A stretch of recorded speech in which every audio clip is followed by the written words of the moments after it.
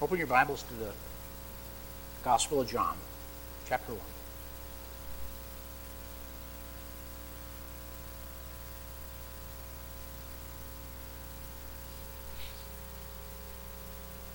Christmas has a lot of ironies, paradox, maybe. I don't know what you would want to call them. I just named the series Light, Angels, and Action. But in all of that, there's so many amazing truths and things that as we try to put our arms around, it's like it amazes us, and sometimes we have a hard time even trying to imagine what it was like. Think of the irony of the Christmas story, the highest high. What could be greater than God the Father, God the Son, in perfect perfections from eternity, that high, that glorious estate that we look to be part of one day, that was that estate, that highest high that he left to come here to the lowest low, even the death of the cross, for us. Is that an irony? The perfect one for the sinful one, and the precious gift, the amazing exchange. How can you fathom that?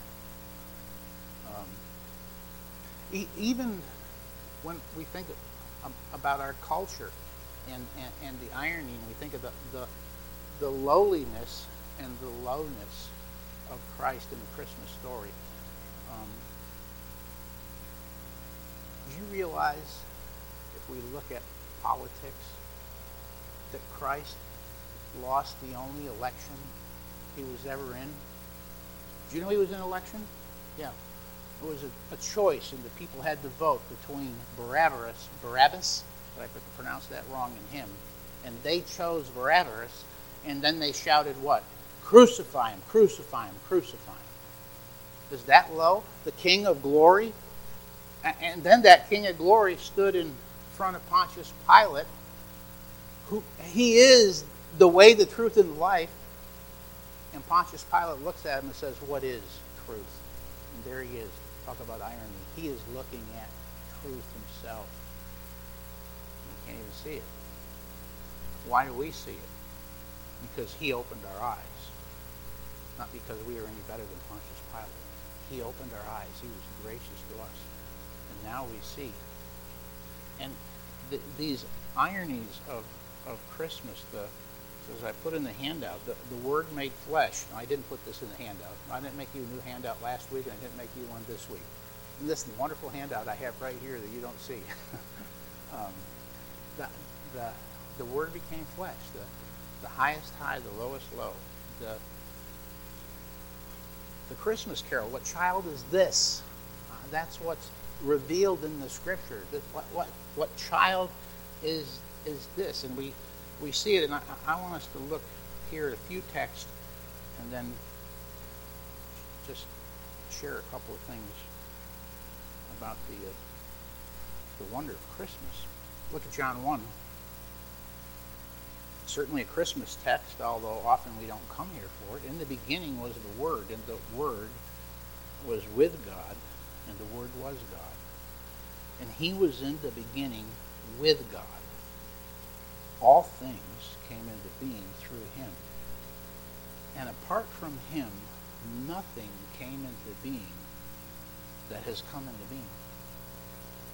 In him was life, and the life was the light of men. And the light shines in the darkness, and the darkness did not comprehend it. Remember how we read about that last week in Isaiah. Men sat in darkness, but light came. Look at verse 14. And the Word became flesh. That's the incarnation. That's this that we celebrate this time of year. The Word became flesh, and he dwelt among us. And we saw his glory. The glory is of the only begotten of the Father, full of grace and truth. Turn to me now, John 8.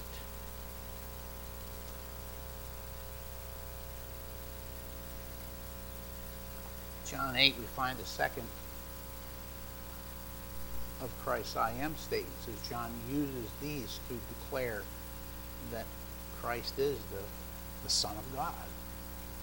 And it's that I am statement that I am the light. I'm the light of the world. And it's amazing the backdrop here where it's been laid into the storyline, because it's laid into the storyline immediately before the woman who's brought to Jesus by the scribes and the Pharisees that's caught in adultery. Look at verse 3. The scribes and the Pharisees brought a woman caught in adultery, and having set her in the center of the court, they said to him, Teacher, this woman has been caught in adultery in the very act. And now the law of Moses commands us to stone such a woman. What then do you say? We look at the law, and if the law were to judge us apart from grace and apart from the gospel, the law would say to Larry, stone him to death. But the Word was made flesh and dwelt among us, and we have seen his glory as the only begotten of the Father, full of grace and truth. And here he is presented with this. What then do you say? But Jesus stooped, reading in verse 6, down, and with his finger wrote on the ground. But then they persisted in asking him. He straightened up and said to them, Who is without sin among you? Let him be the first to throw a stone at her. There's Paul's portion of the Gospel of Romans chapter 3. For all have sinned and come short of the glory of God. And Christ puts the knife to the throat and says, okay, which one of you are sinless? Pick up the rock, seeing as how you want to be the judge, and throw the first rock. He's not saying here she didn't deserve it. He's just trying to help them to see that they're no better than she is. Again, he stoops down and he wrote on the ground. Oh, preachers have preached all kinds of amazing passages telling us what he wrote on the ground. Of course, the text doesn't tell us what he wrote on the ground, but that is always fun to ponder, isn't it? Many of the sermons I've heard suggest that perhaps there in the dirt, the Lord was writing the name of different men there in the group who had committed adultery, or maybe the name of the woman they had committed adultery with. Well, I don't know. I don't have any idea. You can't even draw that from the text. But Jesus has never done anything without purpose. He came here to purpose. He came to us to seek and save those that were lost. He came to give his life a ransom for many. So we know for this, for sure, whatever he's writing on the ground, there's a purpose. He could have answered immediately. He knows what he's going to say, but he gives them time. In mercy, he gives them time to consider. And in verse 9, when they heard it, they began to go out one by one, beginning with the older ones, and then he was left alone, and the woman, where she was, in the center of the court. Straightening up, Jesus said to her, Woman, where are they? Did no one condemn you? And she said, No one, Lord. And Jesus said, I do not condemn you either. Go. From now on, sin no more. This is the backdrop. There is the context. Now, for all of you that are studied really, really deep and spent hours in commentaries, I just as a disclaimer, we'll tell you that there is a mild argument as to, is this actually the setting of the next text? But most conservative commentators believe it is. But there is that little variation, so I throw that out there in case you're aware of that. Doesn't matter, doesn't change the truth of the word. This is the incarnate one and how he is responding to this woman in her sin. Aren't you grateful that that's the way he responds to us? In his sin, he responded with a cross. He loved us with a cross, as the songwriter wrote. And now in verse 12, he says, then Jesus again, he spoke to them, saying, I am the light of the world. He who follows me will not walk in darkness, but will have the light of life. Move over a couple of books to the book of Philippians, please. Can't let Christmas season go without reading these texts, which richly proclaim the Christmas message in themselves. Yes, Philippians 2 is part of this irony, part of the great contrast, part of the highest high to the lowest low. And Paul describes it magnificently. The passage is very familiar with you all. I'll pick up in verse 5 for brevity's sake. It's a command. Have this attitude in yourselves, which was also in Christ Jesus. What was in Christ? Who, although he existed in the form of God, did not regard equality with God to be a thing to be grasped, but he emptied himself, taking on the form of a bondservant, and being made in the likeness of men, and being found in appearance as a man, he humbled himself by becoming obedient to the point of death, even the death of the cross. So we see it. We see it. Angels greet this highest of high. What child is this? The verse says, angels greet an anthem sweet. Why lie he in such mean a state, where ox and ass are feeding? The answer takes us beyond Bethlehem to witness his life and even greater lowliness. As I just read, though he was in the form of God, did not count equality with God to be a thing to grasp, but he emptied himself by taking the form of a servant, being born in the likeness of men, and being found in human form, he humbled himself, being obedient to the point of death, even the death of the cross.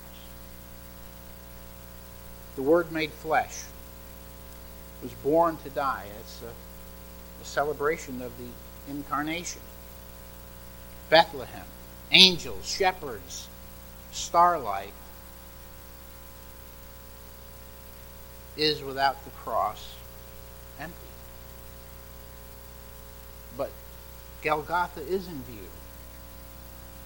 If we don't have it, it guts the very significance of the meaning of Christmas. No, it's not ugly, it's beautiful. He bore the cross for me and for you. In his first advent, he came not to judge, but in mercy. In the lowliest estate possible. Christmas is his life for you and me, his death for you and me, and his triumph in resurrection for you and me. It's all part of the Christmas story. You can't disconnect the incarnation from the cross. The cradle and the cross must go together. That song, What Child is He, says, nails and spears shall pierce him through, this ugly, horrific realization doesn't ruin our Christmas. It, in fact, gives Christmas its power and its light and its glory and its wonder, because he doesn't stay a babe. In the final verse of that song, we read, "So bring him incense, gold, and myrrh. Come peasant king to own him." The manger is for all lowly sinners, because the cross is for all sinners. This is the answer to the song's question, what child is this?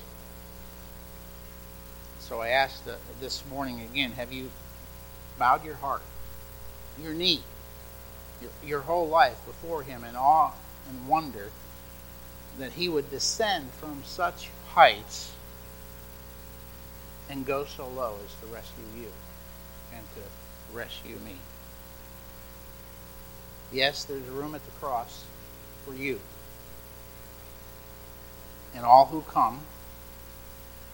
Claude led us in the song, "Oh, come all ye faithful. Come, let us adore him." The irony of the Christmas story, the amazing part of it. Since 2016, I have read a little summary of a whole bunch of Christmas writings that I put together and shared the very first time, actually with senior saints. And since then, in different venues, every single Christmas, I have changed it, and it's sort of become a tradition here in this class. And so I want to read it one more time. And though you hear it every year, I mean, how many times have you heard Silent Night or Oh Holy Night? It's okay to hear the same thing over and over again. And I hope it'll bless your life, your heart. I hope it'll stir you up. And then we're going to end early. It's okay to end early. We only had one service today. I want you to have time to greet each other and fellowship with each other. Speak of a word of encouragement to each other. And look forward to seeing you this evening at the cantata. And do trust that you'll have a very Merry Christmas. And so this is entitled "The Miracle and the Mystery of Christmas."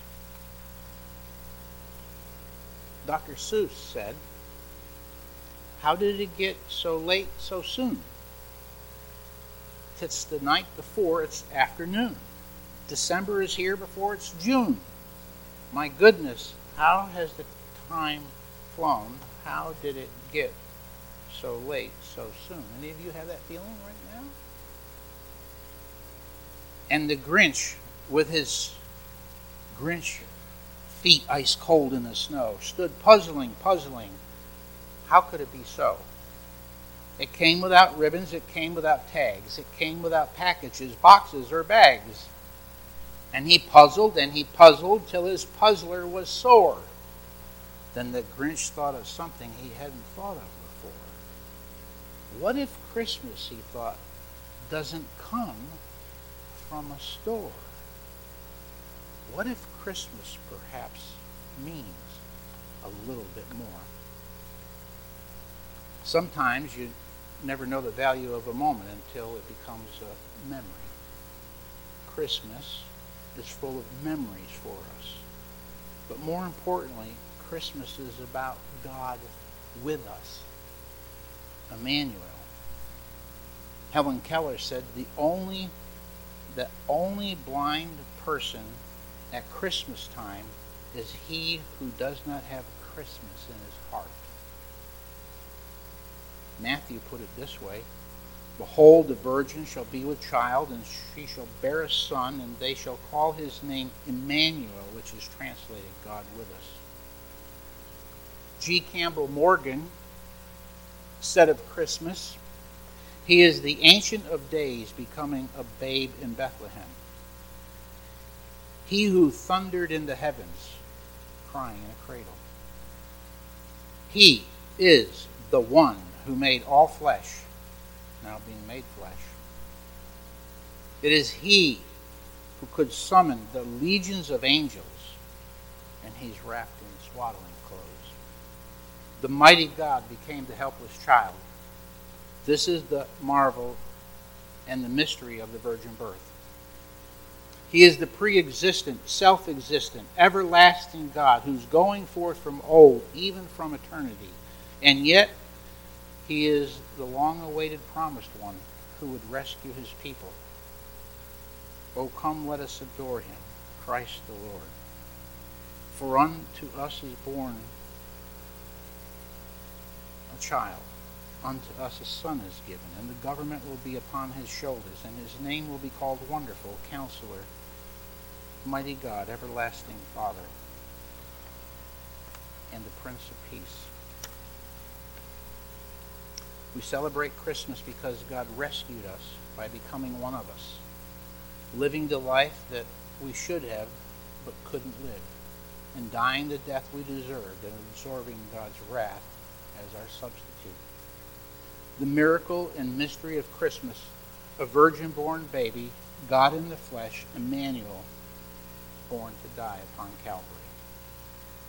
We don't usually sing this song as a Christmas carol, but I think we should because it brings the miracle of the incarnation together with the agony of Calvary and the victory of the resurrection. Listen to the words. They'll be very familiar to you, and see if you agree. One day when heaven was filled with his praises, one day when sin was as black as could be, Jesus came forth to be born of a virgin, dwelt among men, my Savior to be. Living he loved me, dying he saved me, bury he carried my sins far away, rising he justified freely forever. One day he's coming, oh glorious day. And it's because of that we sing, oh come let us adore him. Let's try it. Oh come let us adore